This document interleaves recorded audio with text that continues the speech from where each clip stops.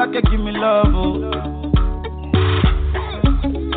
Now you the catch my shot, oh. For your sake, I go touch you. Hey. We go drive around if for my Porsche. Baby, pana, they say you like you all, I get you all. Baby, pana, anywhere that you go, I can follow you to go. Baby, pana, they say you like cassava, I get to big cassava. Hey, baby, pana, my love for you, you never die, you never die. Iba, oh baby, Iba. Baby, you too sweet, forever. Oh baby, dance you do the lagwaja. Make a take you to Fabalada. Iba, oh baby, Iba. Baby, you too sweet, forever. Oh baby, dance you do the lagwaja. Oh, make a take you to Fabalada. So love is a beautiful thing. Can you they cool my temper? Love is a wonderful tender feeling. You they give me ginger. So baby, dance. The beauty in your eyes, they give me life, oh. I could give the love the thanks, oh. For the sake of love, oh. Baby, leave it about the bad, oh. And I leave it about the rubber. For your sake, I could kill you, oh. Show you love that you never seen before. For like you give me love, oh. And you are the playboy, oh. Now you the catch my shot, oh. For your sake, I go touch you. Hey. We go drive around for my Porsche. Baby, pana, they say you like you all, I get you all. Baby, pana, anywhere that you go, I can follow you to go. Baby, pana, they say you like cassava, I get to big cassava. Baby, pana, my love for you, we never die, we never die. Iba, oh baby, Iba. Baby, you too sweet, forever. Oh baby, dance you do the lagwaja. Make a take you to Fabalada. Iba. Welcome to Zambia Blog Talk Radio. It is Saturday, December 21st. I believe it's 4 days before Christmas. And Merry Christmas. Happy holiday, complimentary season, depending on which phrase you prefer to use. We do thank you for joining us, and welcome to the show. Hi, Noah. Hey, good morning, everyone. Good morning, Merry Christmas to you. I don't know which phrase you prefer, Happy Holidays or Merry Christmas or complimentary season. No, we stick with the Christmas. Happy Christmas. 4 days away. Okay. Because you see, the world has become, you have to be, what do they say, Pastor Alan, politically correct? I don't know. Yeah. Oh, yeah. That's what we have to, they say we should be, but we refuse to be politically correct. Because why should we be the ones giving up everything? I know, right? Well, Merry Christmas to you, Alan. Yeah, Merry Christmas to you and Merry Christmas to everybody. All right, Merry Christmas, Dr. Munsanje.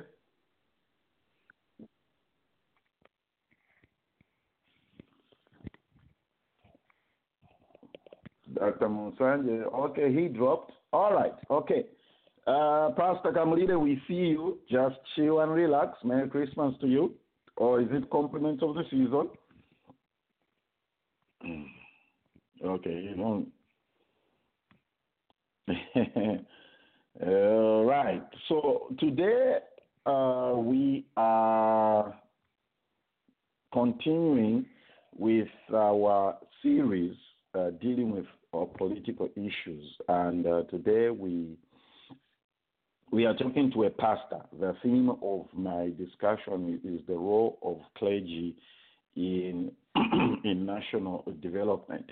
I mean, whether we like it or not, different institutions have got a way in which they contribute towards national development in their own way and in their own style and a way of doing things. All right. So our guest called in and he dropped. I don't know what's happening there. I told him to call back in. And yeah, at times these things can be a little bit, So we'll be talking about these things, Pastor Alan and Noah, and I hope as many people as possible can what can what. Okay, he seems to be having issues here.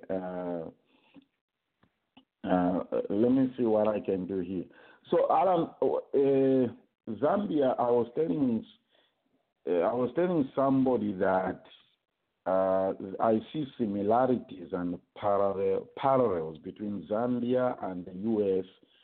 and in terms of the role of, well, in this country, they say they prefer to use the phrase evangelicals, okay? So, and you can see, I mean, to an extent that there is what do you call it? There's a role that I don't want to use the word church because it's one of those abused phrases. When you say church, what are you meaning? So you can see, Pastor Alan, Noah yourself, you can see the similarities between what goes on here and back in Zambia. I don't know what your comments would be to that. Yeah, the parallels are there and the similarities. Historically, even when at independence, I think we've always tried to glean the way we do our local politics from the West, whether we are happy with it or not. I mean, there's a British influence, and then, of course, there's something that we see from the U.S. And way back in the beginning of independence, there were also influences from places like India. Indira Gandhi and them were champions of our fathers, founding fathers of the nation, Zambia. So all those have had their influences. I mean, if we go back to this is a piece that I found out in history in Zambia. Even the Kenneth Kaundas, when they were starting to fight for independence, they had to go and seek counsel from church people because people were already gathering in churches. For instance, in Kinsari, it was with the Lenshina, so Kenneth Kaunda, Kapwepo, and all of them went and sought audience with her before they started, and as they started and they engaged, and, later on differences came up, and we all know that history that's there. But I think it's safe to say that every society cannot thrive at the exclusion of the church. Because I'm a Christian, I'll say the church. But to everywhere else we say, generally we say religion. Because a people and the conscience of the people is governed really or dictated to by their religious beliefs to a huge extent. Whether it's the Muslims or highly Catholic churches, like for instance, if we're in Italy and places like that, which are heavily influenced in a lot of African countries by the Catholics. So we cannot escape from the involvement of the church, even though here in the U.S. they've tried to say separation of church by state, which in my view has been misinterpreted because the idea was that the church, the country, the government cannot dictate to the church how they should worship, when they should worship, and all those things. Now it is interpreted as if the church cannot correct the government when they are wrong, which is absolutely wrong. That's not what the intention was. The intention was that the church would be the moral compass of society and even of governance and all these issues. So there was always an intention that the church would be a prime line, if you want, for the political influence or the direction of the society. The moral fiber of our society is dictated by whatever religious sector you belong to. Okay. Moral. You see, you've raised some very interesting points right here, and I'm writing down what you're saying. Every society cannot thrive at the exclusion of the church. Okay, our guest is here. Pastor Kamulile, can you hear me? Pastor Kamulile, can you hear me? Okay. Hello, Pastor Kamulile.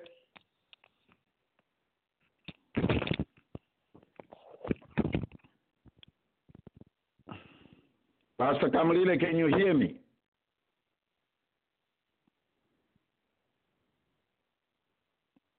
Okay, we have an issue here. He says it's putting him on hold. I don't understand this. I do not understand this. Okay, let's do this. I don't understand this. Drop. Okay. Pastor Kamulile. All right, Noah. Yeah, this technical difficulties. Yeah. How is he calling in? Is he calling in directly? He's calling in directly, just like Dr. Mumba did and every guest does. That's what we do. Oh, they just go straight into the show. He says it's putting him on hold. Pardon? Oh, maybe he can cancel and try again. Just text him to cancel and try again. What I've told him to call me instead so that I join him to the line. Yeah. Oh, okay.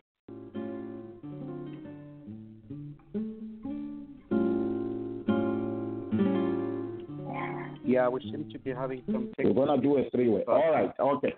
We've solved the problem. Okay, okay. You're good now. Welcome to the show. Welcome. Thank you, Pastor Nathan. Excellent. All right.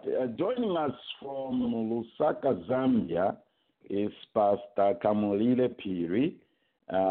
I like to say accountant, trendy preacher, founder and senior pastor at Issachar Love Center, and he's the author of a very unique write-up where he sort of draws into the history of Pentecostalism and the charismatic movement in Zambia.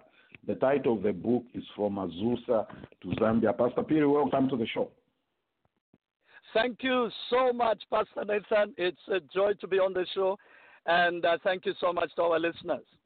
All right. Let me begin by asking you this question. All right. Everybody, I want you to bear in mind that the theme of our discussion today is the role of the clergy in national development. And everything that we'll be discussing will be sort of hinging towards that theme. And our colleague here, one of our pastors, our colleagues and regular contributors to this show, before you came on, he just made a statement and he said every society cannot thrive at the exclusion of the church. So we'll be looking at things from that perspective. Now, Pastor Phiri, Merry Christmas to you. Compliments of the season. We'll be celebrating. Thank you. We'll be celebrating Christmas in 4 days, and Zambia will also be commemorating it being declared a Christian nation on December 29th. So there's a lot of issues that we can talk about here. Let me throw this question to you before we bring it to our declaration. Where can we trace the rise of the Pentecostal movement in Zambia? Was it brought to us or we always had it? Well, it's a two-pronged question because, firstly, there are what are known as the AICs, what some people would refer to as the AICs. The AICs are the African Indigenous Churches. Okay. And I think within this category, you would have the Lumpa movement of Alice Elenshina. You would have the Kimbanguist that came out of the DRC. You would have also some of the other flavors of coming out of Zimbabwe, so on. But the question there, a controversial question that is still going on for debate, as you know, Nathan, is as to whether those could be considered strictly Pentecostal or not, whether they could be considered as scouts or as mainstream Pentecostal. So that controversy is still on. However, where there is no controversy is as to the Orthodox Pentecostals. Now, when we say the Orthodox Pentecostals, we're talking about the classical Pentecostals who have three statements in their, three very solid statements in their statement of faith. Number one, the first statement is that they affirm and believe in the lordship and the supremacy of Jesus Christ, that salvation is only through Jesus. Number one, that's the Orthodox. Number two, they believe in the supremacy of the Bible, that the Bible in its entirety and in exclusivity has, jurisdiction over all affairs in life. And thirdly, and most importantly, to classical Pentecostals, or what you might even refer to as Orthodox Pentecostals, is the baptism in the Holy Spirit with the initial evidence of speaking in tongues. And so, in a way, because of that controversy with the first group, the AICs, it's a little bit difficult because even today, people talk about, the Lumpa movement with Alice Lenshina. And, as to be whether. So, really, there's a lot of controversy. So, we can't really and for surely define that as Pentecostal. So, then we'd move on to the Orthodox. The Orthodox says that branch came out of the Azuza Street movement. Now, the interesting thing with what has now happened with Pentecostals, as well as with the whole of the world Christian movement, is that Christianity and its numbers have moved into the so-called global south. So the pews are this way, the numbers are in the south. What has also happened with the pews moving to the south is that there is no longer a Eurocentric and American-centric kind of leadership. Leadership now within the Pentecostal churches, the Pentecostals are looking to themselves. When we say polycentric, they are more or less being governed, being sustained within their home nations and their home continents like Africa. That's a very, let me stop you right there. That's a very important point that you have made right there. Now, let me take you back to something that you have said. You have categorically explained the Orthodox Pentecostals, African indigenous churches. Isn't Pastor Kamulile, isn't this in the debate of whether the African indigenous churches, whether they were cults or genuine churches, if we may say that, isn't that influence coming from the Eurocentric communities to try and undermine those churches? Well, within that group, there were some of the AICs. Now we are thinking of people like up on the west coast of Africa. I believe there was a man called Prophet Joshua years and years ago, at the turn, I believe, coming into the 1900s. He had something that was very close to the orthodoxy. So on that score, like you are saying, we can't really paint with a broad brush and say everything. But however, the Europeans did have a hand in tagging some of these as cults. That is true. We do know that people like Joshua, they were touted as cults because, of course, he was a polygamist. But by and large, the man stuck to the Bible, preached the Bible. There are a little bit more controversial AICs, like, for instance, the Lumpa sects, and with their practices, some of them, were a little bit absurd. Like, the drinking of urine, etc., etc. But however, in their fundamental beliefs, I think also coming back to that Eurocentric, coming back to the European missionary labeling these things, I think the early missionary was maybe the best word we can use a little bit is naive. He was naive in thinking that everything the African did was wrong, was barbaric, was pagan. For instance, the use of drums. Of course. When he, the use of ngoma, he banned it. And what instead did he bring? He brought the piano. He brought his instruments. He brought the pipe organ. Now you can imagine a village in Lundazi, in Ishangombo, using the pipe organ. So to a large, yes, to a certain extent, yeah, the Europeans did, kind of paint with a broad brush and put everyone within the cult, when some of them really were not cults.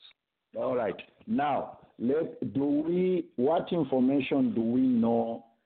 I want us to zero into the African indigenous churches as our focus is the role of clergy or Christianity or churches in national development. What was the relationship of these churches, the African indigenous churches, with the government of the day? I know those were colonial days. What was their role in the community and with the government or ruling powers that was of that day?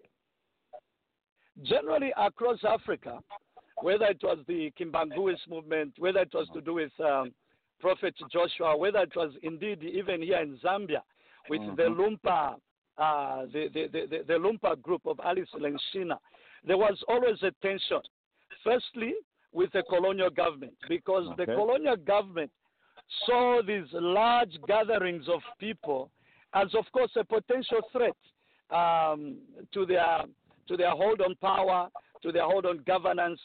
And if these indigenouses could arise by themselves and galvanize that kind of support, what could they do politically? Within a day, of course, they could overthrow the colonial regimes. So the colonial regimes generally across Africa made it very difficult for the AICs to thrive. And that is why the AICs hardly built, a lot of them didn't have buildings. A lot of them were meeting under trees. A lot of them were meeting in the open spaces. A lot of them had to meet in places where the eye of the colonial master could not quite catch them. That was one thing. But there were times, again, when the colonial government would kind of fall in love with them and use them for their own ends and means. Here, we can think of Pastor Nathan. There was, some of these AICs were drawn into the world wars, and because they were galvanizing points. And so the Europeans somehow could tell them, look, this is a good war. It's a world war, and we have to, fight the Nazis or whoever. But by and large, in the main, there was a lot of tension. Now, come independence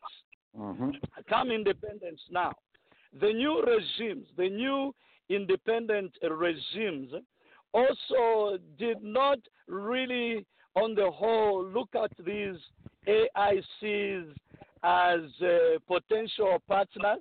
But again, there was a tension that continued. You remember even here in Zambia, beginning 1963, 62, that Lumpa incursion coming even after independence. Again, for various reasons, the government at that time, the UNIF government, thought that the Lumpa sect, posed a national danger. Now, as we talk about this, we must also remember the context. I think bringing in context would also be very important because we are talking about African national development and government. Now, these African nations, for instance, Zambia only began to exist as Zambia in 1964. But as a geographical collection, and here, Nathan, I'm going to be very deliberate, as a geographical collection of kingdoms, they must have come together. You're looking back at about 1920, 21, 22, when you had the amalgamation of Northeast Rhodesia with Northwestern Rhodesia, when they were brought together. Now, why am I calling them an amalgamation of nations? We had the Bemba nation. We had the Barotse nation. We had the Ngoni nation. We had the Chichewa nation. We had the Mambwe nation. We had the Tumbuka nations, and so on and so forth. So really, each nation, like for instance, the Ngonis, by themselves, they were a nation. The Bembas, by themselves, they were a nation. But when the colonialists came, he says, you are no longer nations, you are tribes. And that is where, part of the itchiness and the irritations we are going through began. Yeah. When that relegation was made, when the African was told, you are no longer a kingdom.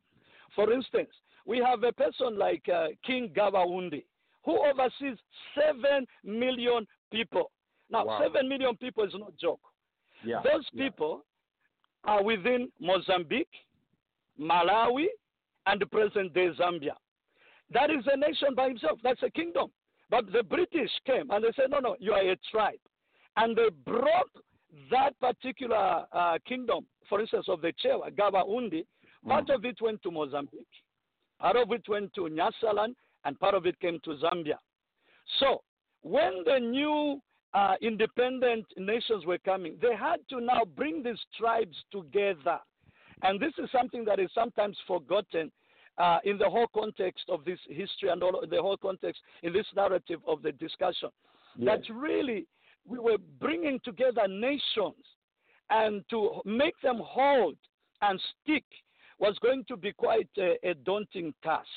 So that's why with the new independent governments, the nationalist governments, they were looking at these AICs as potential threats. Because can you imagine if Alice Lenshina can manage to gather that kind of people with influence, and you are trying to build one Zambia, one nation, you are thinking maybe she will take away people from our nation, and allegiance will go to her, and we'll have tribes that are going that direction. So it must also be seen in that light. There was also, within that context, as well, the reason why there was this friction between the independent governments and the AICs. At the same time, a lot of these independent governments, Pastor Nathan and our listeners will remember, we were really in the 1960s, the 1950s, when much of Africa was getting independent into the 1960s, there was a Cold War. The world was in between the West for capitalism and the East for communism. And of course, the West, we had the United States of America, the British, the West Germans, etc. And on the eastern side, we had the USSR, Soviet Union. And these two power blocks also wanted a lot of the mineral wealth within the continent of Africa. And they too were sponsoring, in fact, in fact, this is right there out in the open. They were sponsoring different factions within these, new nations. And this was causing even further tension. And that is why a lot of the newly independent governments were not kind to any kind of resistance or any kind of opposition from any group. And hence the AICs, faced a lot of opposition from governments. Yeah. Interesting. It's amazing that before, when we were waiting for you to call in and to get yourself set up to call in, one of Alan has dropped. Noah, do you see what he's saying and how similar it is to Native Americans and what the British did? Do you see the similarities? Oh yeah, the similarity is very, very, very apparent. Yeah. And I'm glad Dr. Patrick is with us this morning. He's going to chip in at the end. Ladies and gentlemen, we're talking to Pastor Kamulile Phiri. He is the author of From Azuza to Zambia and the senior pastor and founder at Issachar Love Center in Lusaka. Our topic today is the role of clergy in national development, and we just had a historical background of I'm particularly looking at the Pentecostal movement, or what somebody may call evangelicals. Kamulile, I'm now jumping over many years. Did the government, did the Frederick Chilugas realize, like the colonial masters looked at these huge gatherings, did the Frederick Chilugas look at that and say, this Pentecostal movement, this evangelical, if you want to call it that way, This is this is a strong, this is a rich, this is some sort of a huge voting bloc we can tap in. Declare the Christian nation. Obviously, and again there, yes, that is brilliant. You remember that Dr. Chiluba himself, I think before he became president, in 1983, he himself, became a born-again Christian in prison. He had that dramatic experience. Now, he was quite astute, whether, again, by divine providence or whether by his political astuteness, he stayed within the United Church of Zambia. Even though he was a born-again and later a tongue-talking Pentecostal believer. So he's what we might call a charismatic somebody who believes in the gifts of the Spirit but stays in their mainline churches. So Dr. Chiluba stayed in the UCZ but had strong relationships with the people in the Pentecostal movement. And then he began to see the rise of the Pentecostals. I think one thing that must be given to the late Dr. Chiluba was that he had a natural eye. He had a sensitivity. Maybe some people might call it a sixth sense. I don't know. But whether you love him, whether you hate him, whether you love him or hate him, this is something that can never be taken away from him. So he saw, in my opinion, the power of the Pentecostals, the rise of the Pentecostals who, just as early as 1970, were really a non-entity. Their numbers were very low. But when their revival began in the 1970s, and when it peaked really by mid-1995, their numbers were there to reckon with. And so I think early on, he must have seen it, that this was a good and a huge voting bloc. Now, the other thing about Pentecostals is that they moved from being very non-political. Remember those days when in the 1970s when the born-agains were coming, the Pentas were coming, it was anathema. It was taboo to join politics. It was anathema, taboo to be business.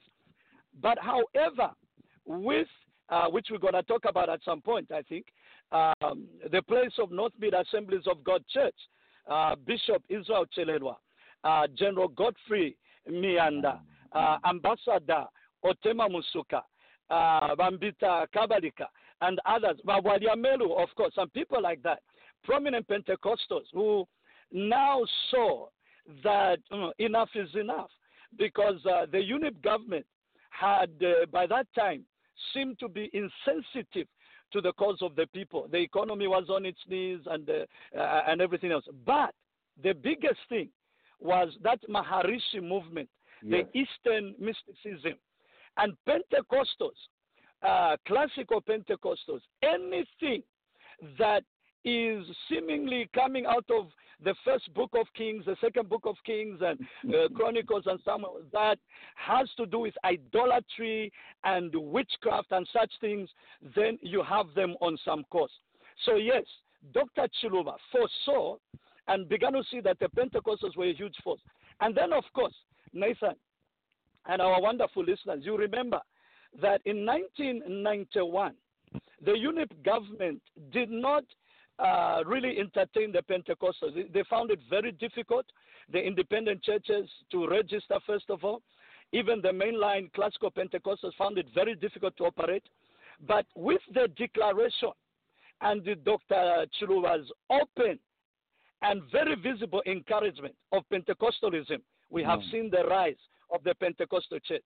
To this day, as of 2010, the 2010 census records that 95% of Zambians at 2010 suggested or said they were Christian.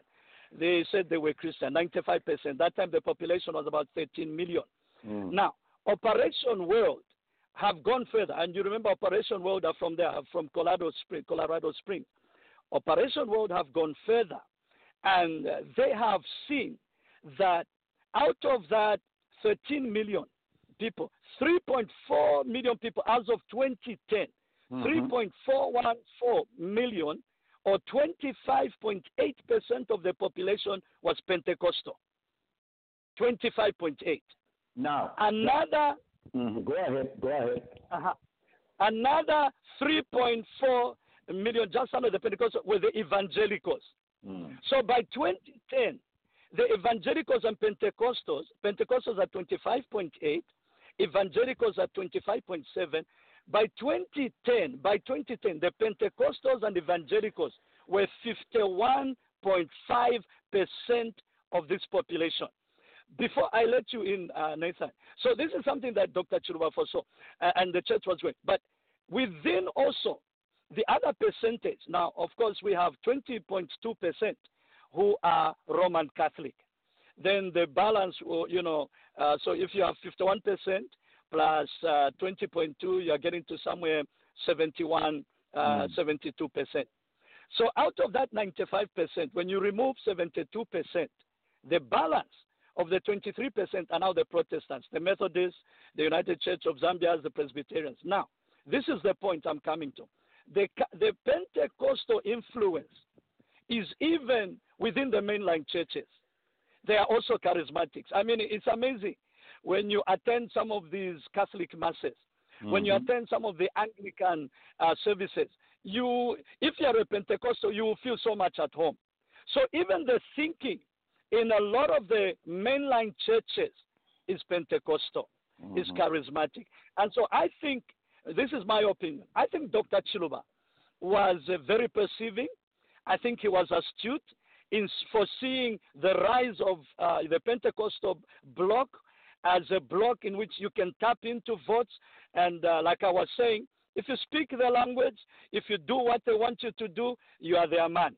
They won't see anything wrong with you. Now, here is the issue that a lot of people, the population has with this declaration of Zambia as a Christian nation, Kamulile. It was more divisive than it was unifying. Even from amongst the Christian circles, people were not a little bit, there was a lot of skepticism, and the emphasis was it was a political ploy. It had nothing to do with what it really sounded. How do you respond to that? I mean, even today, you have a situation where certain circles, I don't know if the Catholics participate in the National Day of Prayer. That's something we're going to talk about. Right. Indeed, there are three schools of thought around the declaration of Zambia as a Christian nation. Yes. The first school of thought is that one that you have raised. Now, this is even within, Christian circles. The first school of thought is the one you have raised, that, this was really a political ploy, something that was meant to divert the people's attention from the issues. That is the first school of thought. And these are people also who believe, within the evangelical and Pentecostal circles, some of them believe that no nation can come into covenant with God.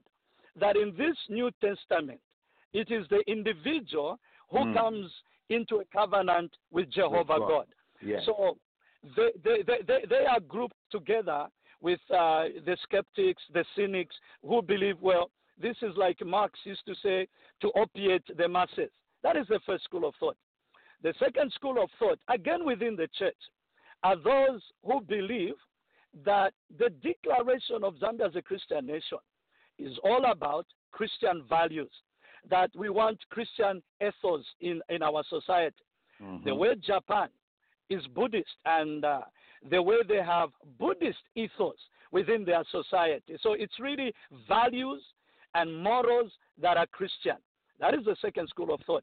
Now, the third school of thought is the one that says, no. Zambia as a nation can come into covenant with the God of Israel the same way the nation of Israel came into covenant with God, beginning with Abraham. Now, part of this whole debate, I'll take you back to context. At the time, 29th of December, 1991, on the steps of State House, at that time, 1991, the leaders within the church. And when I speak here as the church, I include the Roman Catholics, I include the churches, the Christian churches of Zambia, I include the Evangelical Fellowship, and anyone else, who would consider themselves Christian, whether born again or not. In 1991, the Pentecostals and Charismatics were not at the helm or were not in the leadership of the church, as it were. So that is a major factor. They were nowhere. And remember that when the Pentecostal churches started, they were considered, churches for boys and for little girls. These are non-entities. These are just kids who are in secondary school, kids who are in primary school, at best kids who are in tertiary. And you remember those days, the born-again churches, so-called. I think the oldest person in the congregation might be 31 or 33. So these are young men in the 1970s and 80s. But now, come 1991, they've begun to grow up. They are now coming into government. So for the rest of the church, the Roman Catholics, the ZCCB, the CCZ, and indeed, even at that time, the EFZ, they said, no. These are a minority. We were not consulted. They did not come to tell us about this thing that they are going to do. And that, within the context, is how a lot of this argument, started. But also, with time, those young men that were little boys are now grown-ups. And when you look across the Zambian landscape today, whether you look across the churches, the CCZ, whether you look into ZCCB, whether you look into EFZ, who are the people now at the helm? Who are the majority now? It's those young people. They are now carrying this agenda of a Christian nation. So today, there is still a bit of debate and argument, but it's not as much as it was then. Okay. Ladies and gentlemen, we're talking to Pastor Kamulile Phiri here. Our subject is the role of clergy in national dairy. Kamulile, I have a challenge in my reasoning, okay? You've given very powerful, good statistics. 25.8 Pentecostals, 20-point-something evangelicals. The problem I'm having when we begin to zero into our subject of national development, I see the Salvation Army doing something which this Pentecostal movement is not doing. I see the Catholics have done something the Pentecostal movement has not done. I'm sure everybody listening, you probably already know where I'm going with this. I see Salvation Army building hospitals, clinics, schools. The Catholics, let's not even go there. They're champions of this area. So why haven't the Pentecostals, in spite of the numbers you have given, they've nothing to point to? That's right. Now we're talking about the areas of the social gospel. We're talking about, like you're saying, the social gospel. We need to see the clinics. We need to see the schools. We need to see all of this infrastructure that is tangible, that can impact the community. And that is an argument that is reasonable on the ground.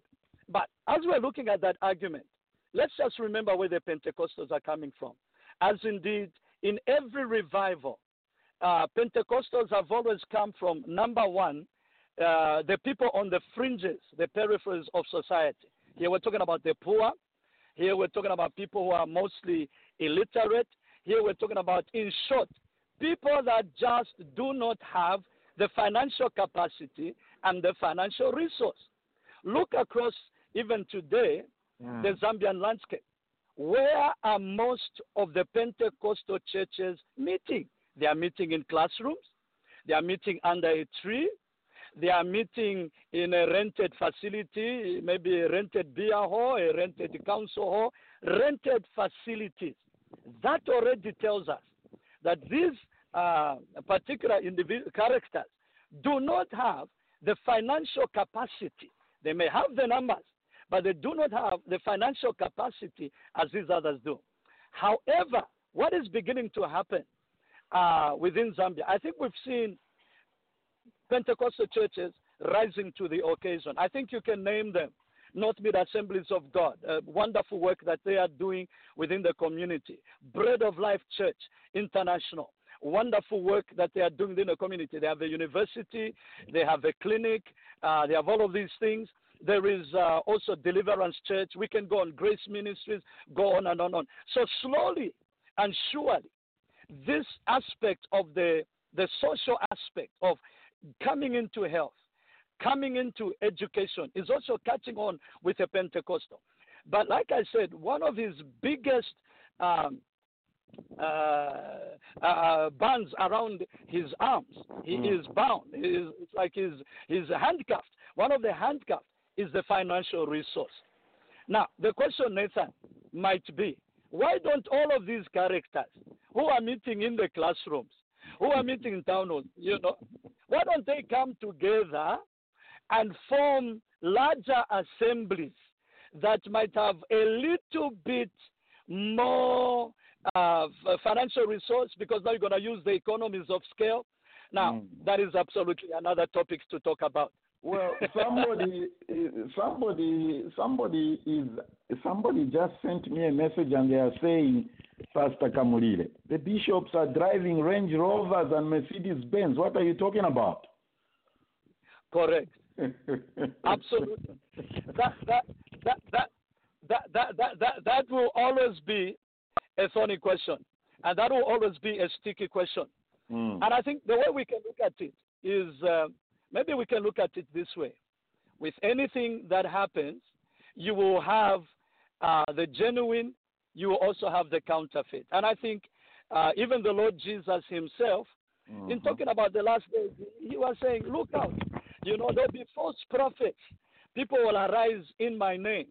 The Apostle Paul does the same. So really, that should not shock us, but that should really point us to the fact that Scripture is true, and that should be a reminder as to the absoluteness of the Bible, that you can count on it. Because if the Bible can prophesy such things and we are seeing them, then let's believe the Bible, that it's a good book. Okay. Yeah. If I can just jump in briefly here. This is okay, come in, Noah. Though, by the way, before Noah speaks, everybody, those of you that have called in, if you have a question or comment for Pstr Phiri here, please press 1 on your phone keypad so that I know that you want to say something. I don't want to put people on the spot. I have a lot of things to discuss with this man. Noah, please go ahead. Yeah, so thank you, Pastor, for coming on to the show. Yeah, so I think I'll be brief and direct to the point. So I think when you look at the Christian movement or the Pentecostal movement or the church in Zambia in particular, I think the church has failed when it comes to national development. That's point number one. I think we can steal a page from the Nation of Islam. So I think in the Nation of Islam, one of the founders was the Honorable Elijah Muhammad. So every time when I look at what is happening in the Zambian churches, I think they all miss the point. So I think when you look at the churches, they have the funds. So I think to your point where you're saying, no, people are meeting in different places, they may not have the resources, I think I'll strike that one to be, I think, a little bit incorrect. Because in the Nation of Islam, Elijah Muhammad realized a long time ago that if you have to effect development and change the taste of the African people in general, you have to be able to have a system of doing things. Number one, the Nation of Islam realized that you have to have people dressing in a certain way. That takes them away from putting their money in other sectors. And number two, you have to control what they eat. When you control what people eat, which means there's a system of production.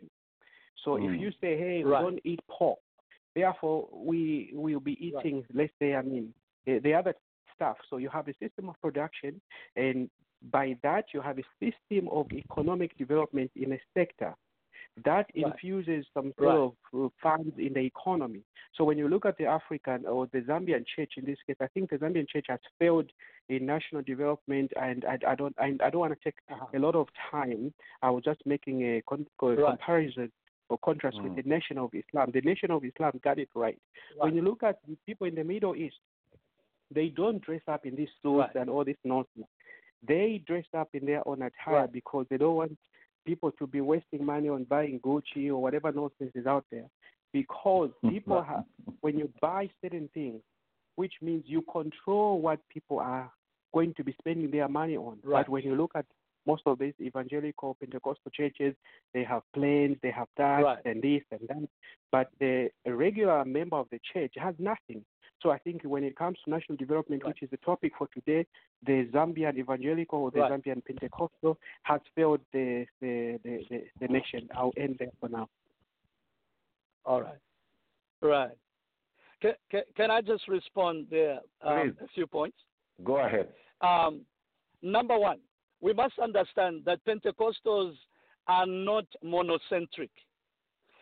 In other words, there is no single center of power.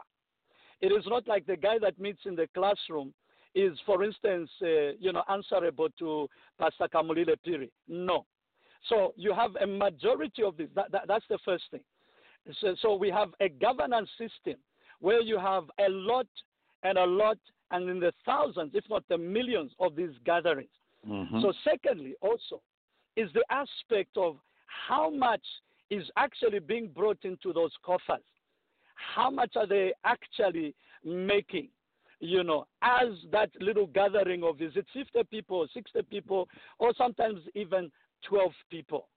And so having said that, we must now also look on the other side of the whole Pentecostal. Because when you say Pentecostal, we are grouping the huge churches here like the Pentecostal Assemblies of God, together with Nainena Shalaneka Ministries, for instance, who meet under a tree. And there are only 4 and 5 of them who are in the vast majority. But what we are saying is that slowly, these bigger denominations, the bigger ministries, are now moving into areas of social justice. They are now moving into areas of building clinics, building schools, having more of a tangible voice and changing people's thinking. And I like your point about the NOI, the Nation of Islam, because the thing that is also needed to be done is a change in thinking. And that is something that I'd love us to get into, because what is the message? What is the message of the guy in the classroom? What does he normally preach? What is his message? What is his theme? What is his general philosophy? When we understand that, then we can, partly understand of what's happening, as of course with the understanding the context on the ground, to do with unemployment levels, to do with the joblessness, to do with the other social vices that are going on, and the fear of witchcraft, the fear of wizardry. And so it's a little bit more complex than just saying 1 + 1 = 2. It's something that might need, at first, like a surgeon, removing bits of the cancer very delicately and very intricately to deal with the very root cause. Okay, come just right there. If somebody else wants to come in, please let me know. Press 1 on your phone keypad. Dr. Patrick, your mic is open. You can always jump in. Just right there, Kamulile, you pointed to a very key point here. Noah clearly said, I want us really to hit this thing of national development. Because what I see is a group of people who are so politically inclined. They don't think investment. They don't think development. You have a bunch of Christians who are behaving like typical cadres. So the message, what has happened to the message? Because I can see that most people in the church in Africa or in Zambia in particular, they don't think investment. If you want to use an economic or another business term, you can say they are basically on the consumer end of things. Correct. Yeah, within the global context, something very sad is beginning to happen, and this is a polarization. And I think globally we've seen it right there in the U.S. We are seeing it in England. We saw it in France, where after an election, the yellow vest came out, etc. So there's a general polarization. Now, when we come to Africa, it's even worse. The political polarization in Africa is toxic. Maybe that's the best term we can use. Now, for you not to be caught up in the toxicity, you need to, this is what I was now beginning to say that we can begin to talk about. You need to come to a thinking of the gospel that is really Jesus. Now, what do I mean by that? A thinking of the gospel that is really Jesus. Jesus came to set the captive free. Yes. When there were people who were hungry, he fed them. He opened the blind eyes. He did all of those things. So not only was he setting our souls and our spirits free, but he was now moving into the realm of our thinking. He was moving into the realm of what we see, our felt needs, in other words. And this is where now we need to, I hate to use the word chaperone, but this is where we need to direct the narrative of the Pentecostal, his message, to begin talking now more about empowering the people economically. What opportunities are there in Zambia? What opportunities are there in Africa? Because, our listeners will know witchcraft is a huge thing in Africa. If I'm sorry, if they just call you a witch and a wizard, you are finished. It doesn't matter who you are. It will take you a long time to remove that tag. So we've got to start getting the thinking away from the fact that if I start doing business, I'll be bewitched by my relatives, or my uncle will come and he will do something. We've got to get the thinking away from that and the thinking into a triumphant Jesus. That when you have Jesus in your heart, it doesn't matter who can come against you, you can win. And you can invest. Therefore, you can invest, for instance, in a patch of tomatoes. You can grow your tomatoes. You can grow your maize. And then you can move up to value addition. Why don't you make tomato paste? Why don't you make peanut butter? But it starts off with changing the mentality, changing the thinking. And this is where the larger Pentecostal churches are gladly doing it. Like I mentioned already. I mentioned the Bread of Life, the POAGs, the etc., the Grace Ministry. There's a whole plethora of them. There's so many of them that are doing that. But for the vast majority, we've got to change the narrative for them. Because you see, my pastor, the guy who's looking after 13 guys under a tree, he's just thinking of, his next meal. And how am I going to make it? So maybe let me, these guys know that there are so many witches and wizards, so let me do deliverance sessions for the next 3 months. And that's what they are doing, and at the expense of productivity. But if we are to change the narrative, we have to change the message and begin to let them to see the triumphant Jesus, the Jesus who comes in and feeds the 5,000, and begin to repeat that message. Now, unfortunately, this is it. Change does not happen overnight. Of course. The voices have started, but it's got to be a little bit more until, you hit the critical mass, until you gain the momentum, and then rapidly, I think, then you can see a more rapid change. Kamulile, don't you think part of the challenge has been where we are in Africa, or in Zambia for that matter, we have not encouraged. You yourself said it at the beginning that there were certain things we looked at as not being biblical. And one of the things I really want us to emphasize here is, don't you think this thing of where the pastor or the spiritual leader or the leader of a small church or ministry is just looking to where his next meal is going to be, don't you think the concept of bivocational ministry is something that we haven't pushed in our nation? That's one angle. Agreed. Bivocational, because, you're supposed to live by faith. What are you doing in a job? What are you doing with a business? You're supposed to be living by faith and, going up the mountain. But when you're on the mountain.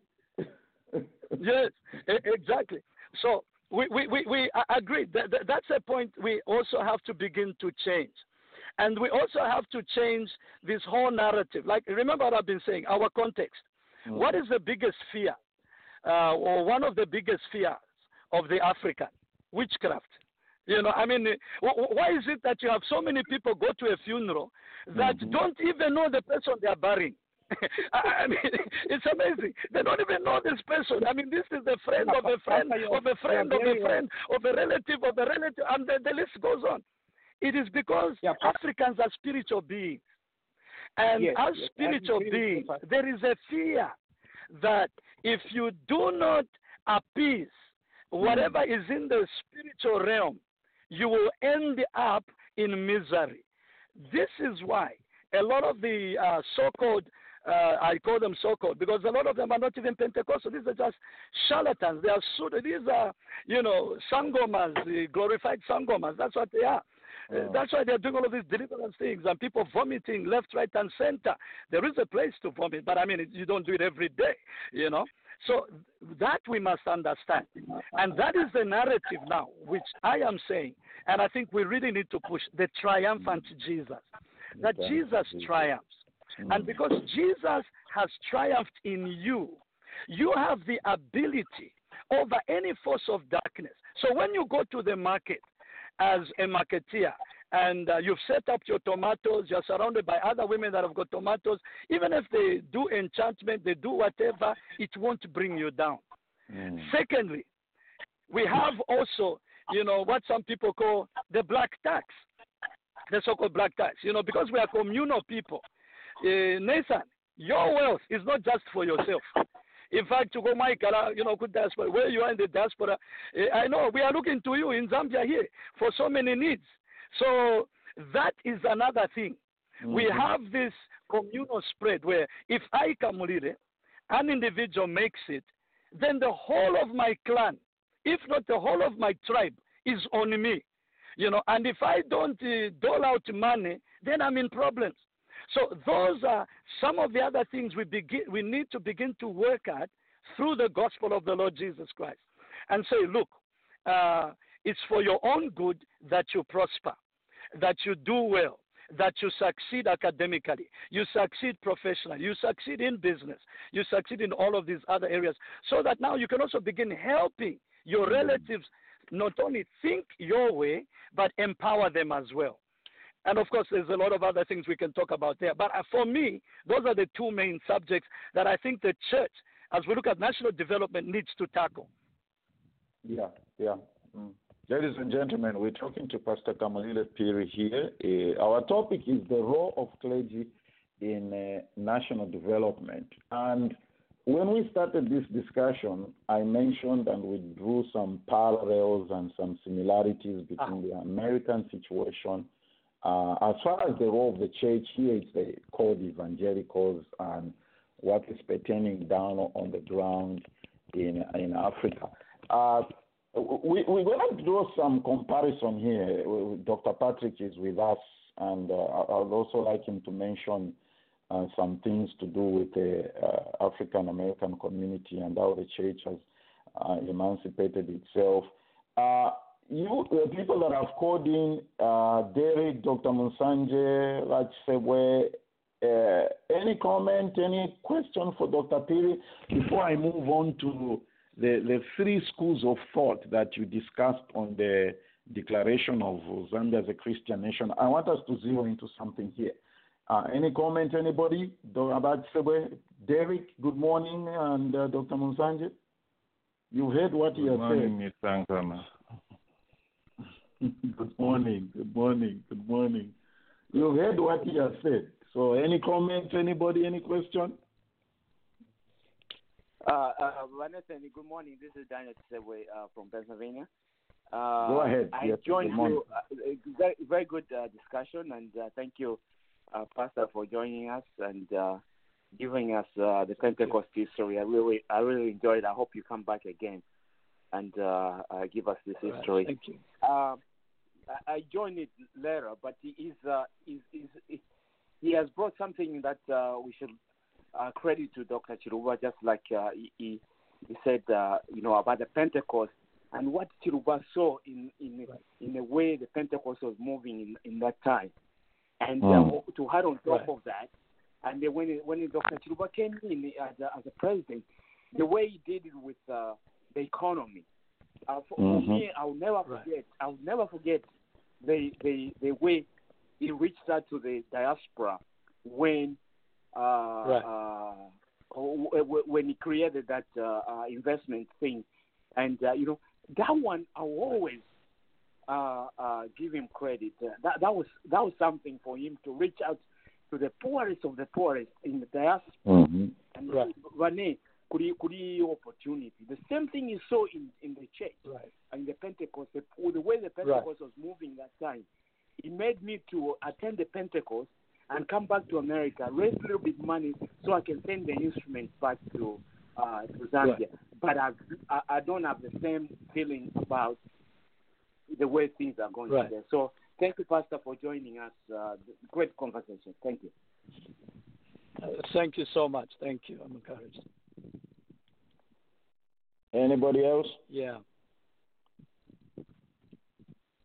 No, this is Noah again. I think the pastor is very much right. I think witchcraft plays a very, very huge role in the African circles, because I think when you look at the West, it's something that I think when you read the 18th, 17th century, when witches were being banned on the, it was altar in those days. But I think in Africa, that's a very, very a very great impediment to development, and I think maybe as the clergy has to figure out a way. I know most of the pastors, because even here we bring in people coming from Zambia to pray and offer deliverance prayers and things like that. So I think the spirituality with African people is something which is very, very real.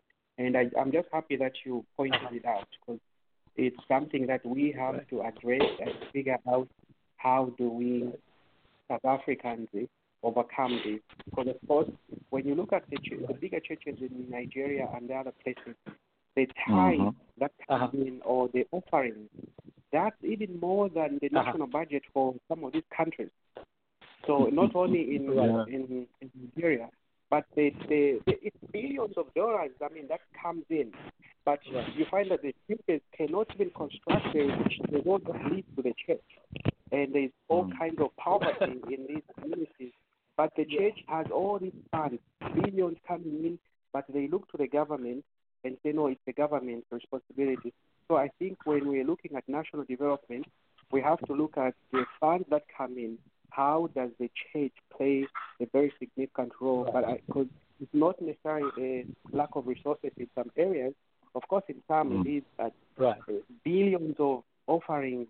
People flock into these different parts of Africa to be prayed for, and there's that economic power. People flying in.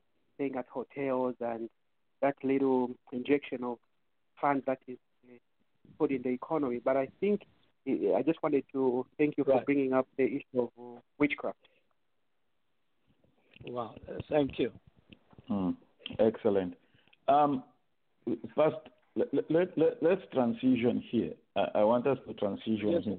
I think there's a lot of mindset transformation that needs to take place, and I'm going to say this, that it has to begin with the leadership itself. When I say leadership, I'm not talking about political. I'm talking about the Christian leadership itself. So you gave 3 schools of thought on the declaration of Zambia as a Christian nation: political ploy, Christian values or ethos, Zambia into covenant with God. So let's look at the second one, Christian ethos. A Christian nation has legalized or allowed the growing of marijuana. How has the church responded to that? Well, that's a good one. It's a hot one. That, in fact, of course, you remember that this conversation over marijuana, to legalize marijuana, especially for medicinal use, has been in the public narrative. And I think it's Mr. Sinkamba, leader of the Green Party.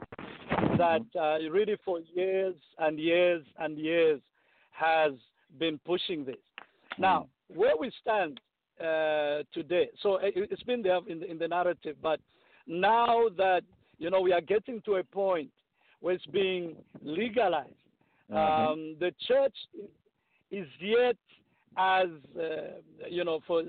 for to the best of my knowledge, I might be corrected here, but I do not know if EFZ, as Evangelical Fellowship of Zambia, have made a statement. I don't think so.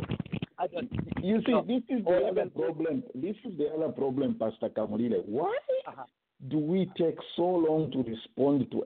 I don't know. Maybe somebody will differ with me and say they need time to process and make a credible statement. Why do we take so long to respond to important things like this? Remember, our context, we are Africans. Africans have to sit down and have to consult. You remember in the traditional context, before you bury somebody, you have to wait for some, for some uncle, some granny to appear from there to make a decision. Because if you do it without them, the spirits will not be too happy with you. So we are Africans. That is, that is,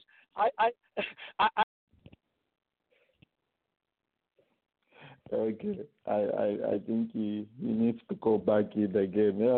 We are Africans, but Derek, Dr. Monsanje, I like this.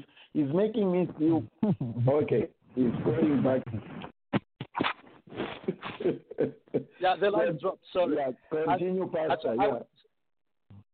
So I was saying, I cannot speak for the EFZ. I don't think I'm privy to what's going on there, nor am I qualified. But however, in general, yes, that's something about the African. We're a little bit slow, and in particular the Zambian, we are a little bit slow. But thinking about marijuana, generally on the street with the pastors I've interacted with, the leaders of churches that I've interacted with, it is something that is still being addressed with a lot of caution, and again, it's been polarized. We have two very opposing groups, because I think what needs to be explained in full is how this cultivation will be controlled, who will control it, where will it be controlled. In other words, what is the accountability? What's the transparency? What are the steps around about it? If that is more fully explained, then probably I do give it. But otherwise, I think it will give a lot of our people.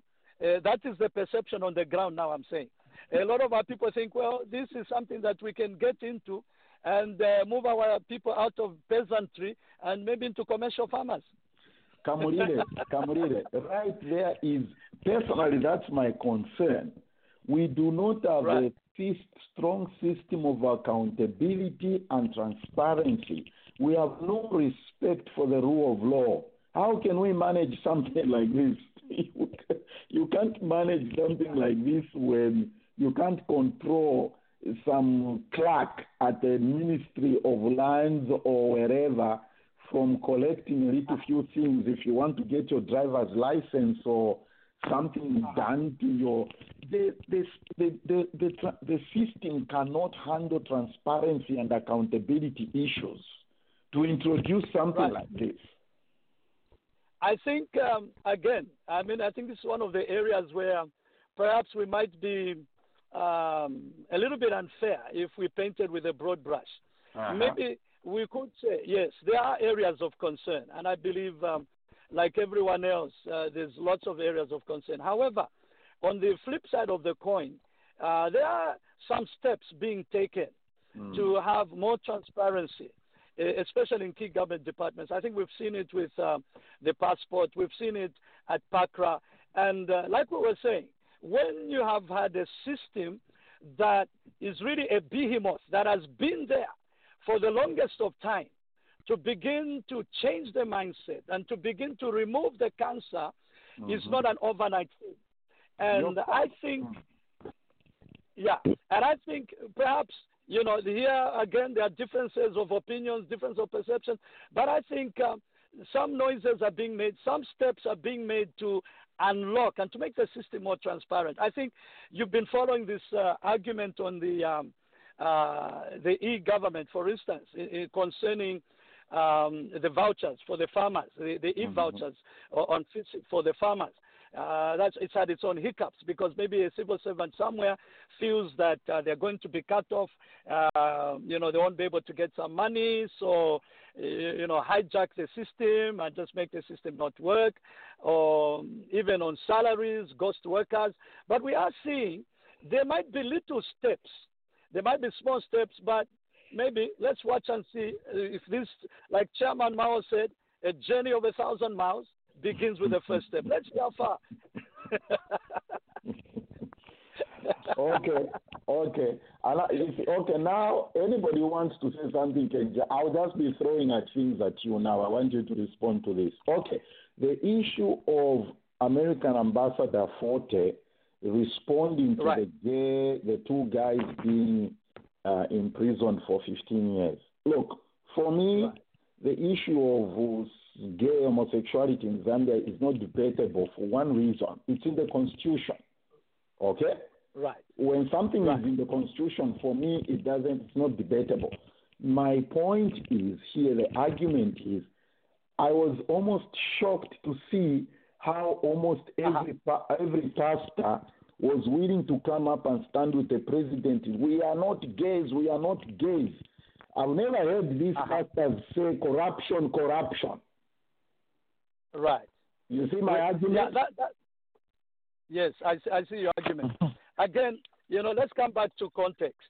Let's come back to the Zambian context. The Zambian context, first of all, within the church has a very strong Bible stand on that one, that sodomy is out. I mean, that's an abomination that is terrible. Now, you have to understand, that's what I'm saying, to give that background for the understanding. Romans chapter 1, when it talks about, women, sleeping with women, men sleeping with men, and etc., that is abominable. So you got to look at it from that context, that this is an abomination. Nathan, we've got to understand that in this context, what happened with Ambassador Foot making that statement was like walking into Mecca, Saudi Arabia, right into Mecca, not even Medina, but walking into Mecca, Saudi Arabia, and saying, look, guys, King, you might have, you've got problems with maybe human rights here, but you must start selling pig. You must start selling pork.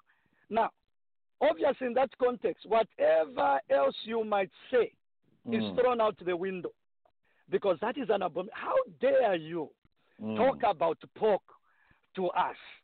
Now you've hit a raw nerve, like the Ghanaians say. You can push a person. You can push a person so much to the wall that even the dumb will speak. So it's at that place now. So it is this understanding that within the culture, it's an abomination. Now, within the culture, again, sex is not something you talk about in public in Africa. We don't talk about sexuality. In public, we know that, in the West, especially with Hollywood, the society has become so sex conscious. My computer is sexy. My what? In Africa, we just don't do that. That is a very sacred word that is left for the confines of a bedroom. So to make that now a public statement, especially with an abomination like that, I'm giving the context. Yes. To make a statement like that, with an abomination like that, where in Africa you don't discuss sex, you just do it, and it's for procreation, And so to bring that about, I'm telling you, you expect everything. A ton of bricks will fall on you. And perhaps what we might even be surprised at, Nathan, is how even quiet this so-called response has been. Because what has been in the media is just maybe a little. But, when you talk to people within the compounds and whatever, it's something that, you just don't think about.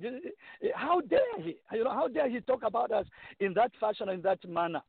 So that is the context. Okay. Moving on to that, moving with the context, we must also understand that in Africa, especially at present, I think when President Obama visited Kenya, yes, and he did bring that issue up, and President Kenyatta's response was, look, in Africa and here in Kenya, he was specific to Kenya, but we can generalize for Africa. In Africa, that is not an issue. This is a cultural issue for the West. It is not a cultural issue for the rest of the world. It is not practiced in the rest of the world. Africa is battling with poverty. Africa is battling with droughts. And so there's also that understanding of that context. But the first two that I mentioned, about it being an abomination, and the second, about that sex you don't discuss in public. You just don't go there. Yeah. Okay. You're a true Zambian. You're making me feel more Zambian. Here is the thing. The issue is that somebody said to me, look, the church, of course, will jump on something that is easy to deal with, okay, than a controversial issue. You don't want to be seen to be anti-government when you begin to address the... Because you can't be stealing from the poor. That's stealing from God. We had a Zimbabwean on this show last weekend, and he said the government loses more revenue to corruption than to anything else. Right. Corruption across Africa is something that is a cancer, is something that needs to be dealt with, is something that, just needs to be taken out of our society. And I think it would take a major overhaul. It would take more than just perhaps talking about it. Now here I'm talking about even just from a grassroots right up to the top political level. However, I also wanted to bring in this perspective that when you think about what Ambassador Foot said, he was also stepping into an area where, remember the current crop of leaders even within the church right now. These were the young people at independence. These are the independence crowd. These are the people that saw UNIP dislodge, Welensky, UNIP dislodge whatever. So, and this is the crop that went through a little bit of national service. This is the crop that is very patriotic. And now they are at the helm. Now, you come to them with a culture that is totally opposite to theirs, because this is no longer biblical. The Bible is clear. I think even the theologians that push for homosexuality do agree that if you are to take the Bible as it is, the Bible is against homosexuality. I'm giving you a viewpoint here. I'm giving you one viewpoint. They are saying that the Bible as it is against homosexuality. You cannot argue against it.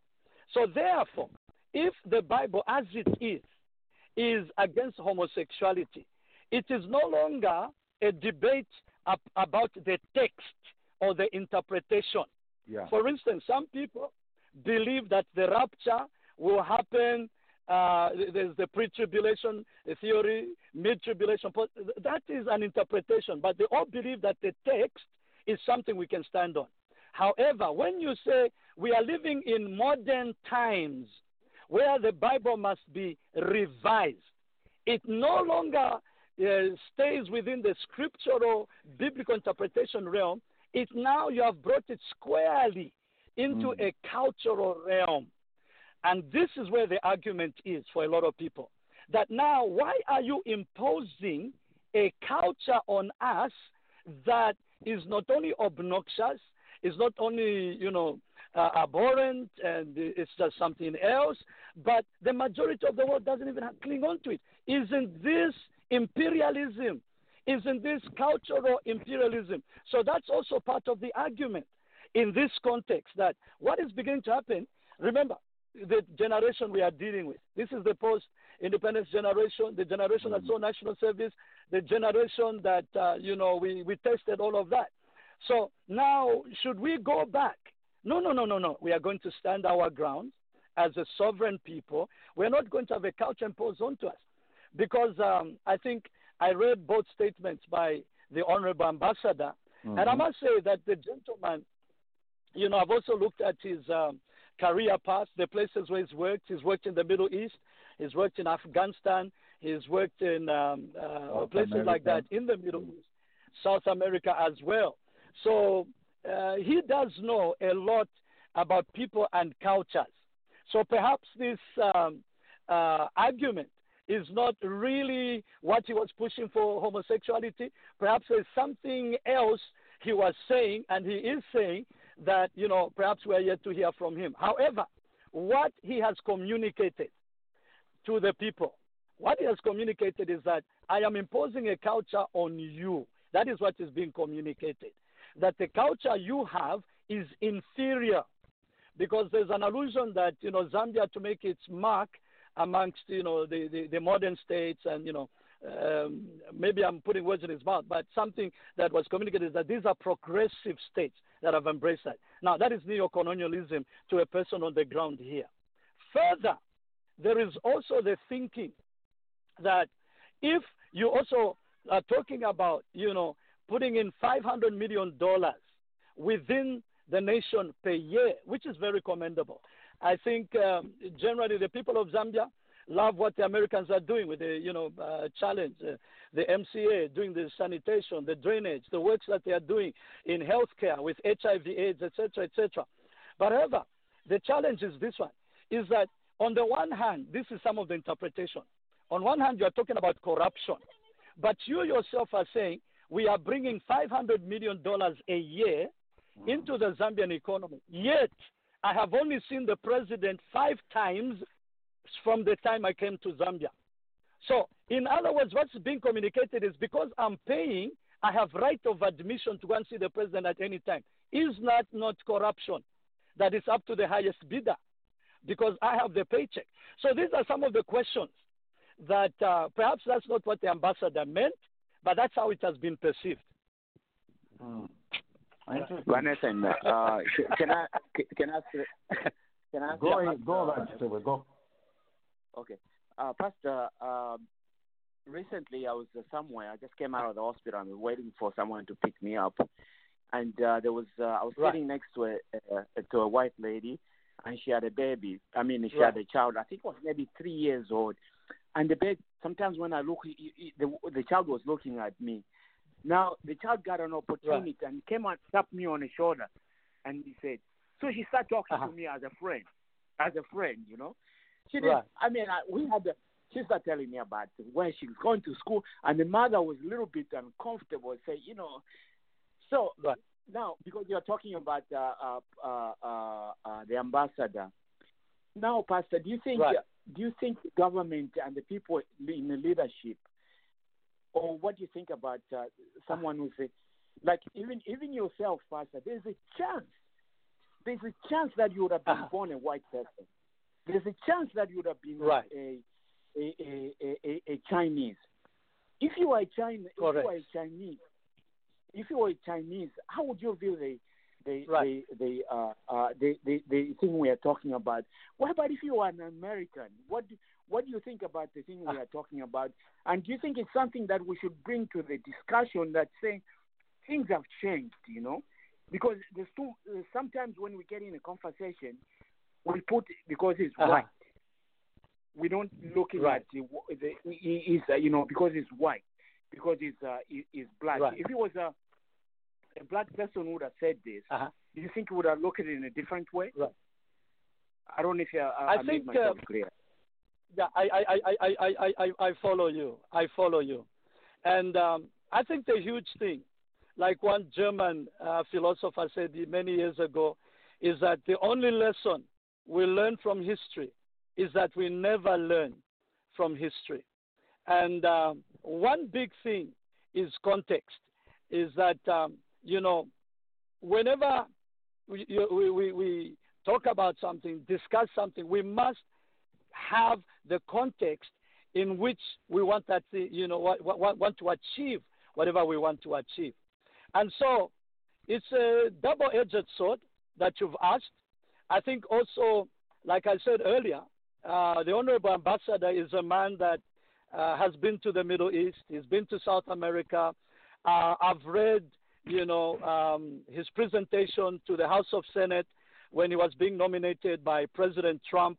And in fact, for me, when I read that nomination, his statement did not come as a surprise, because in his nomination statement to the Senate, he makes some very hard statements about Zambia. So for me, him coming out to talk about, as a person, coming and talk about homosexuality, I don't think I am at least surprised. But however, what I'm saying is that we must understand the context in which, he operates here in Zambia.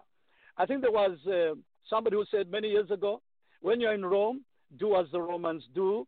And in fact, in Bible school, for people who go to seminary, there is a lesson that when you're taking up your first pastorate, don't move the piano.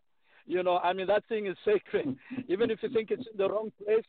In other words, find out what's the politics here. Who are the major actors? What are the factors? What is the world view? How do people perceive things? And when you've done that, you can then begin to operate more intelligently and more accurately, and then get what you really want to get. And so, having said what I have said, I think in all of this, context really must be understood. Yeah. Excellent. Pastor Kamulile is the author of a book entitled From Azuza to Zambia. That's an interesting title first in itself, Pastor. And give us a synopsis on the book. Why should somebody buy the book, if I may say that? What do you address? First of all, we address the Pentecostalization, what we call the Pentecostalization of the nation. Whatever, when you're on a long-distance bus, there is somebody, an evangelist, so-called, giving a gospel message, giving a prayer. It's a civic meeting. It doesn't matter where you are. There is a prayer at the beginning. Somebody might even, during the delivery of a speech, shout hallelujah or amen. We have, within our compounds, within our villages, we have all of these shops and streets that are called Jehovah Shalom, Abba Father, and so on and so forth. How did that come about? And then we have, moving further, this whole thing of the declaration of Zambia as a Christian nation. Why has it caused so much of a stir within Zambia? Why has it brought so much of an interest? How have we arrived at a place where now we have certain people like, for instance, Bishop Joe Imakando, who leads a church, one single church in Lusaka of 10,000, but he's got so many across Zambia and across the world. Dr. Nevas Mumba, where did they come from? So it answers all of that. It also answers the history itself of how these denominations came to Zambia. Because up until this book, no other book has a synopsis and a kind of a summary of how the classical Pentecostals came to Zambia. What we do have, at best, we have academic works focusing many times on just one denomination, whether it's the POAG or Apostolic Church, etc., but not all the denominations.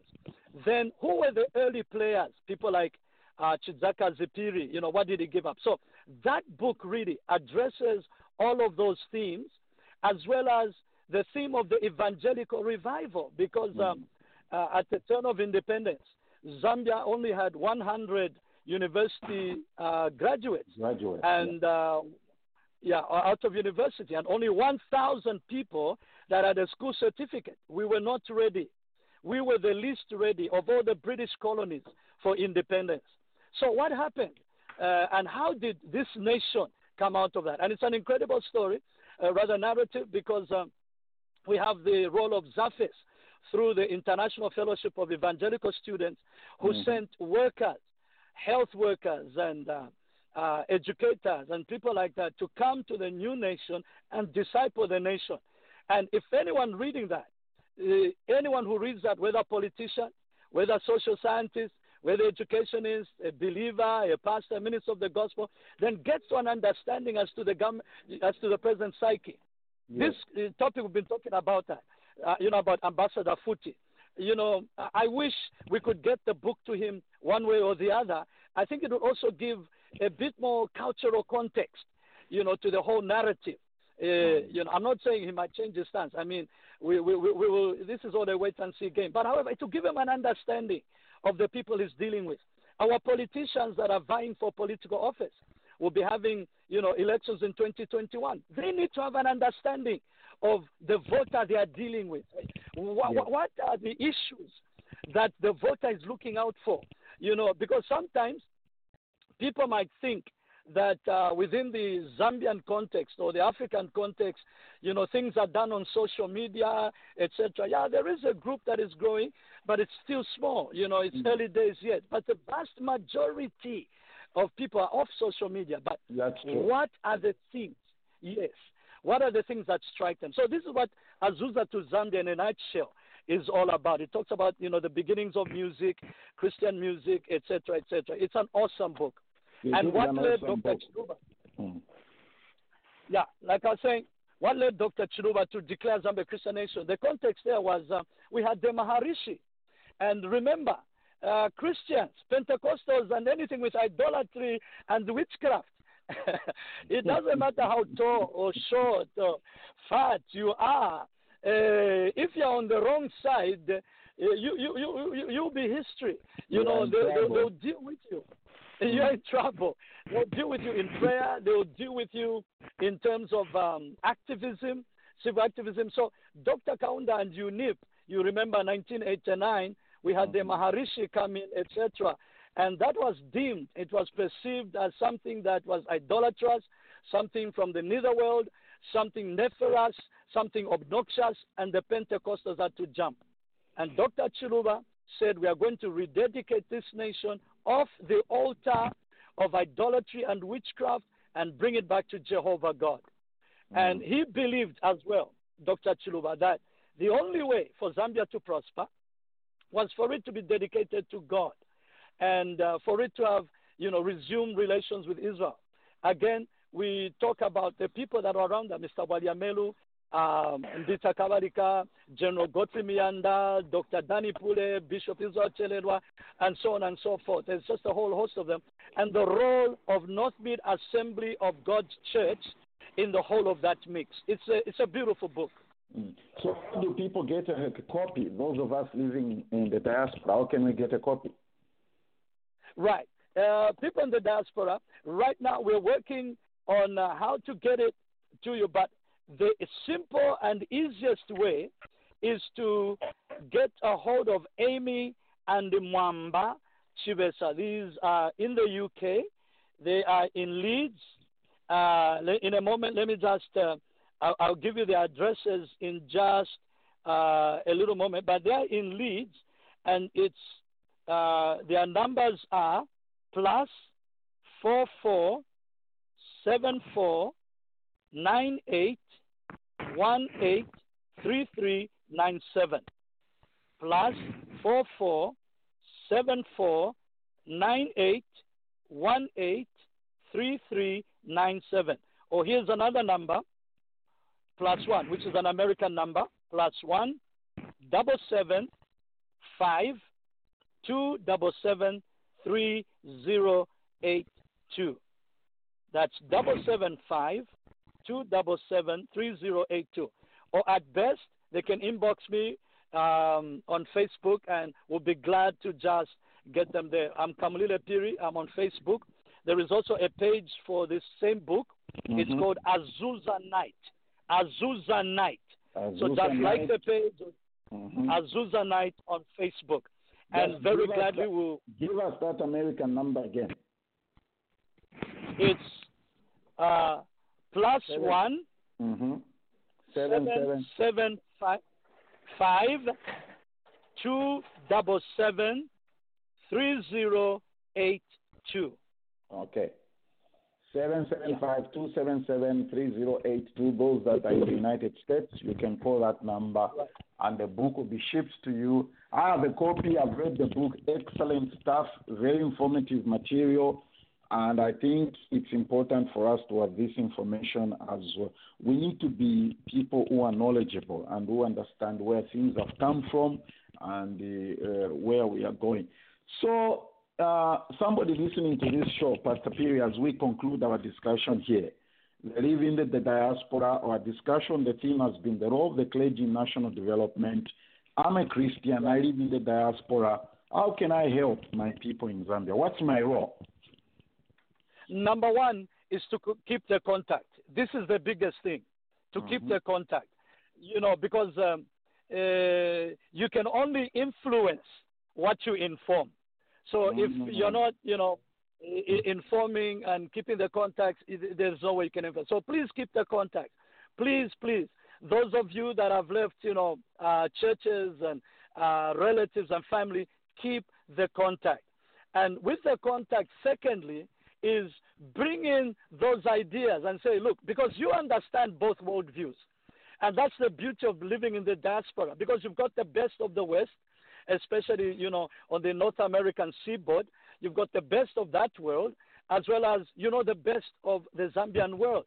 And so you understand these things. We're talking about witchcraft, when we're talking about people grappling with poverty, when we're people talking about grappling with abominations. Why is homosexuality such an abomination? You can talk about it. But at the same time, you are living in that world. So you can say, you know what, people, even though we think witchcraft is like this or like that, it's not so much powerful. There are things that you can do and bring in those ideas. The third aspect is now on a practical level. Now, on a practical level is to resource, whether materially, even, local communities. I do know of a few people. There's one young girl I've heard about. She's somewhere right there in the U.S. who's helping out, doing a tremendous job in Kitwe with some orphanages, and she's single-handedly really running this orphanage, because $1 in the United States is not $1 in Zambia. The buying power of the dollar in Zambia is far much greater than $1 in the U.S. I don't know if you can even go to Starbucks on $1 in the U.S. I doubt it. I don't. How much is a coffee in the U.S. now? Maybe $5. I don't know. But that $1 here, on a practical, side, can do so much. So whether it's in the orphanage, whether it's in the schools, so we need that practicality. And then up another scale. I believe government has got this diaspora policy with the land, and I think I'm not really qualified to so much talk about it. But I think the people that are there are more, are more qualified. But at least on the first three, I can very confidently talk about keep the networks going, because what you do not, where you are, what you don't inform, you can't influence. So once you, like here we are chatting here, so you can easily influence, you can easily talk. Secondly, you can bring in those ideas, like I said. Thirdly, the practical steps can be done. Bring in musical items, bring in the computers, for schools and for the churches to start IT centers. I don't know how much to ship, motherboards is from the U.S. and stuff like that. So there's a whole host of things that can be done. Even books. We have libraries in the U.S., the college libraries, that some books are now obsolete. Of course, we're going digital. But there are hardcover books that are going obsolete that here would be a gold, would just be gold and diamond and something to pick on. So those are some of the ways in which the people in the diaspora can really help. And never forget one piece, like what Joseph said, talking about talking to his brothers, that you might have said to me, you might have meant it for evil, but God meant it for good. So the reason why we have the brothers within the diaspora is to really help Africa. Look at Ghana. Ghana, most of the earnings or the income, a lot of the inflow, I think it's number 2 or number 3, comes from the diaspora. Zimbabwe is the same story. Senegal is the same story. And I think Africans were really doing a lot. And we must commend you people in the diaspora for what you're doing, for standing for your uniqueness as Africans. And in applauding and commending you, we want to say, yes, as we hit 2020, let's do it even a little bit more. Wow, excellent. Pastor Phiri, thank you so much. That was our discussion for today, the role of clergy in national development. And our guest was Pastor Kamulile Phiri. He is the founder and senior pastor at Issachar Love Center in Lusaka, and is also the author of the book entitled From Azuza to Zambia. For those in the U.S., if you wish to get a copy of this book, please call 775-277-3082, and a copy will be shipped to you. A good read. Derek will tell you that. Derek and I have got copies of this book. We've read it, and it's, oh my goodness, it's got a wealth of information. Pastor, Merry Christmas to you and your family, and a blessed New Year. Thank you. Merry Christmas to you. Thank you so much for having me on. And thank you so much to everyone that listened, everyone that participated. I'm truly grateful. Merry Christmas. Excellent. I'll be catching up with you in a bit. All right, sir. All right. Okay, I'll do that. All right. Okay, bye. Well, Noah, Dr. Patrick, Gary, that was the Pastor Phiri for us.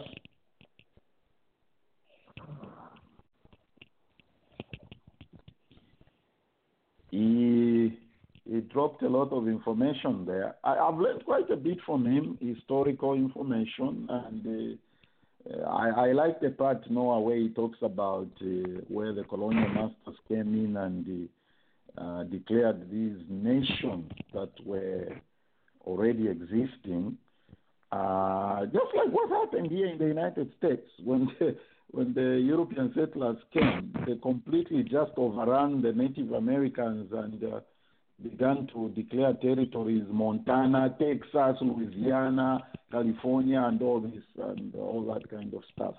Interesting. Let's say comments, Noah.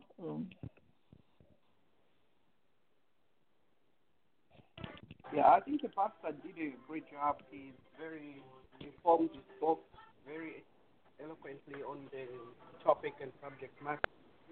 He laid something also. He connected also the issue of witchcraft and also related about the history. I think that's one thing that we in the West, we overlook, right? We overlook, because I think I had a friend of mine. He went to Zambia, and of course he got there. Before you know it, his tongue fills up his mouth. He can't speak, and he's in the village. Of course, he's taken back to Lusaka, and then he's okay. So witchcraft is something that is real, and I think I don't know how we can. You see, Noah, I'm glad that you say that, because you are one person who have said on this show a lot of times when we are looking at issues to say, please, let's stop looking at things with the lenses or glasses of the Western mindset and culture. I remember particularly when we were talking about Mugabe's legacy. Oh, yeah. Yeah, you clearly pointed that out. So this witchcraft thing may actually just even come to, let's say, somebody may say, come on, what are you guys talking about? Witchcraft? Some people are afraid to go home because of that.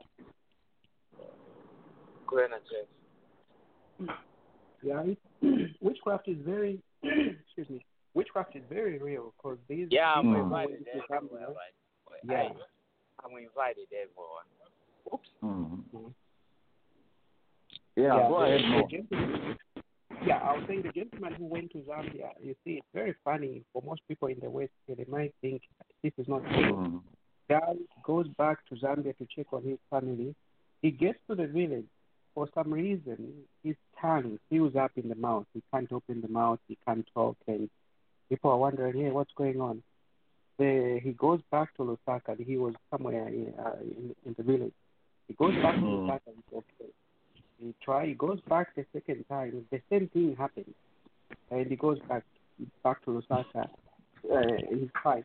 So these are some of the things, of course, it has to do with ignorance on our people. When people send their kids to school and all that, when you return, you're trying to help them out, they feel like, no, you're overlooking them and you're boastful and all stuff like that. That's very, very unfortunate. And there are a lot of us here who are afraid to go back to Zambia because of the same thing. And so that's why I always tell people that when we are looking at African matters or issues, we shouldn't just blanket them and look at them with the lenses from the West. Because, for instance, Dr. Patrick, on this one, he may be shocked, like, hey, what are these people talking about? Because that's not something that he has experienced. But some of us coming from the other side, we know that that's real. So it's unfortunate, but I think, we always have to look at situations from the standpoint where we are and being objective, not necessarily say, no, because we are in the West, therefore this thing is a bunch of, nonsense. Witchcraft is functioning very, very well. That's true. Derek, what stood out to you from what the things that you heard Pastor Phiri address?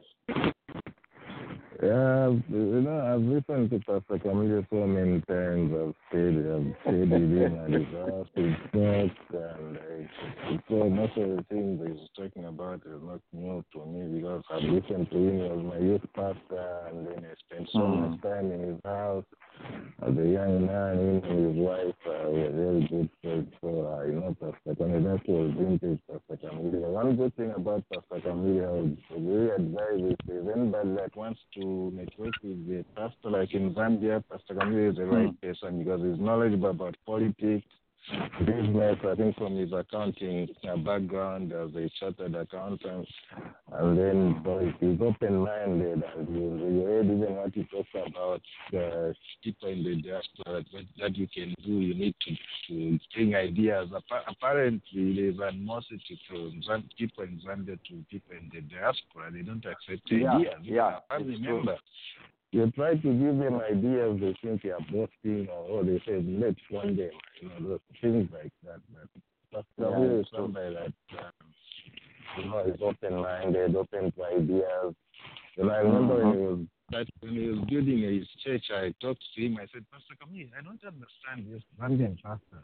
They raise classrooms, and then they talk about these functions that they want to deal with in the gymnasium and the big franchise. Why can't you start with the gymnasium, which is the rectangular building? Move into that building, start worshiping there, and then you start building a sanctuary, because instead of renting a classroom, you say, oh, brother, that's a good idea. And Pastor Kamulile went and built his church. I mean, these other pastors, either the pastors for 20, 30 years, they can't build churches. Wow.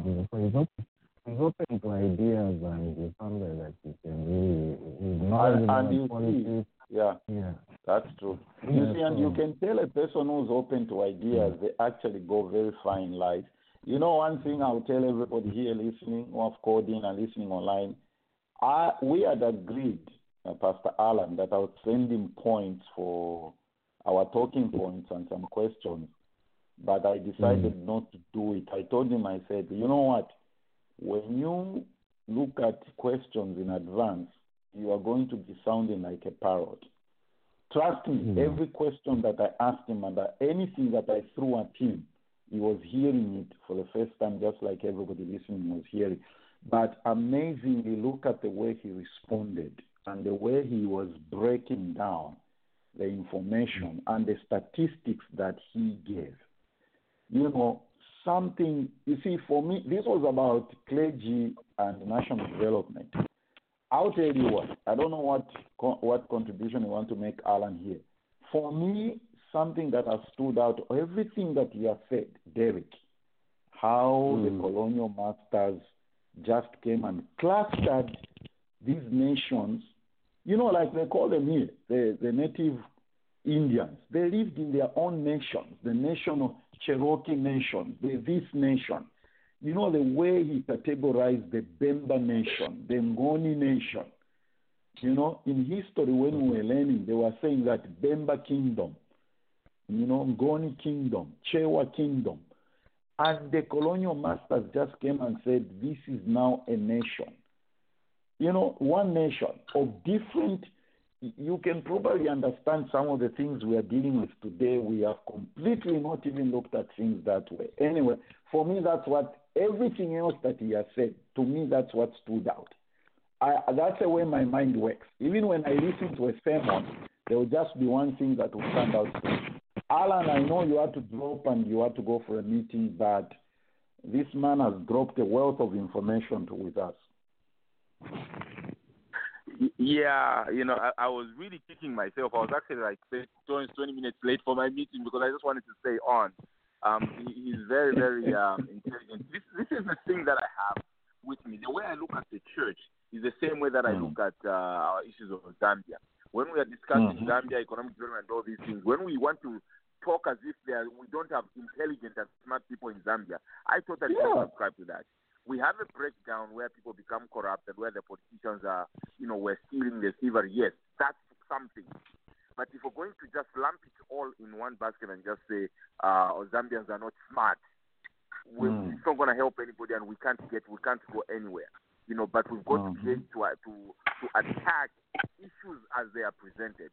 So even in the church world, people assume because you are a pastor, now you're not smart and you don't have a brain, you can't reason, you can't understand economy and all these things, which is totally ridiculous, because some of us did not start off with theology. We've been to college, we and we go that way. You see, Alan, just there. When I introduced him, that's why I said accountant turned preacher. And Derek has also mentioned, this is a chartered accountant by qualification. Oh, yeah. It's very important for us to point out those things. Yeah. Now, as far as being classified, the Europeans, when they came, they had an agenda. So everything they did to Africans and what the Americans did to the Native Americans here, they had an agenda. They had an end that they wanted to look. Now, if I am the one who comes to colonize you, and I'm the one who has to benefit, what does Britain or UK have in terms of mineral wealth or any of these things? They don't have much. They have to get it from somewhere. Now, if it is not in their best interest to liberate us, to tell us you can produce and manufacture and teach us how to stand on our own 2 feet, it's not in their interest.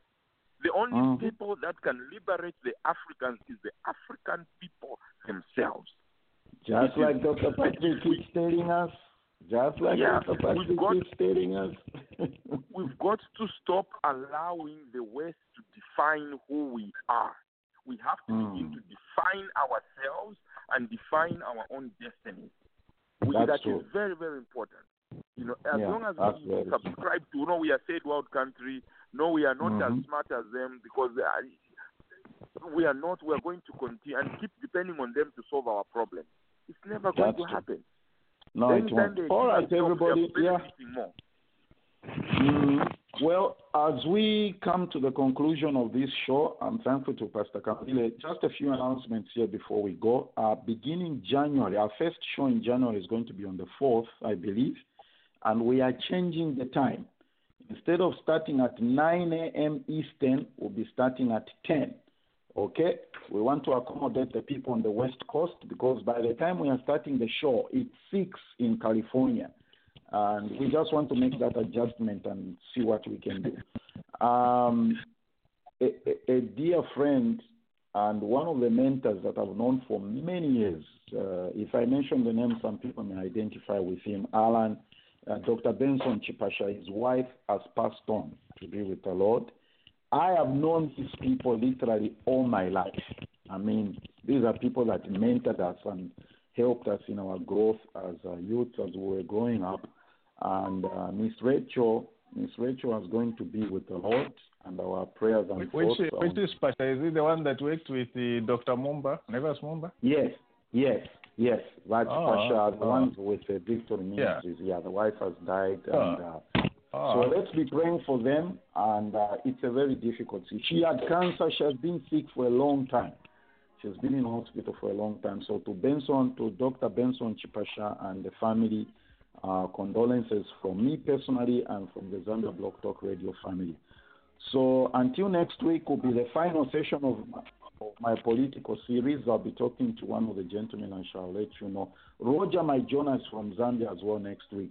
So everybody, Merry Christmas and have a great weekend. Thank you for joining us.